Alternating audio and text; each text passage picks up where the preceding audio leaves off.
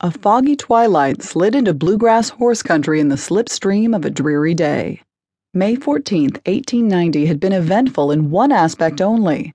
Some 70 miles to the west at Churchill Downs in Louisville, a racetrack drying out from heavy rains the night before had led to a mild surprise in the Kentucky Derby. The favorite, Robespierre, lost to a horse with the Irish name Riley. The news flashed out of Louisville in a flurry of Morse code, flying in bursts of static down the telegraph lines connecting Louisville with Lexington. The news was good for a Lexington woman named Belle as she opened for business that gloomy night. A Derby upset meant her clients would argue the outcome over more beer and bourbon than she usually sold. She knew, because she had been in this business a long time, that the liquor would be flowing until well past dawn. The customary cast of characters settled into her parlor, waiting for Belle to open her accounts ledger and thus signal the opening of the bar. As the spirits flowed like a rushing stream, Miss Belle kept score of the beverages dispensed.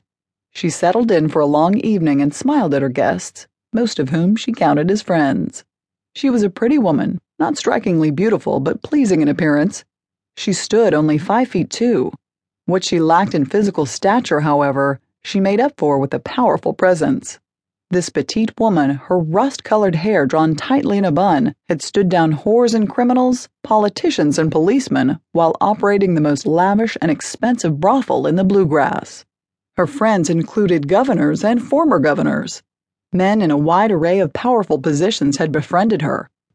Well-known bankers, lawyers, businessmen, and deal-makers in the horse business.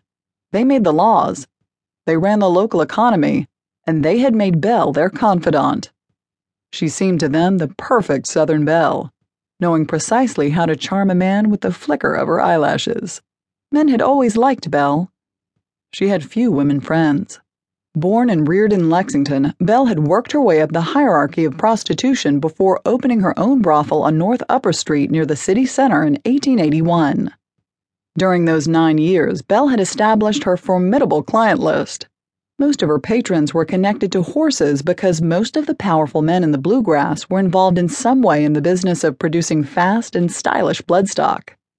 You could hardly walk in the door of any business in Lexington without hearing horse stock and realizing that each and every business served the community's equine interests.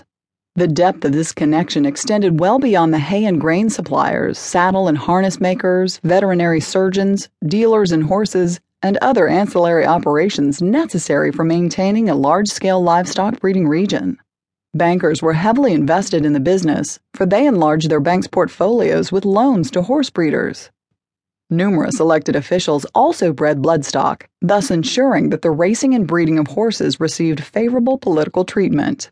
Lexington's horse interests would even finance the construction of their own place of worship, the Episcopal Church of the Good Shepherd, raising nearly $200,000 beginning in 1924. In Lexington, horse culture was so bound up in the community that young boys grew up reciting horse pedigrees. As General George Armstrong Custer would note on a visit to the city in 1871, the talk in Lexington was nothing but horse, horse, horse.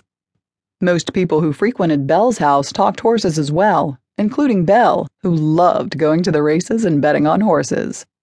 She might have been quite successful at the racetrack, for in her position she certainly stood to receive privileged information from her clients.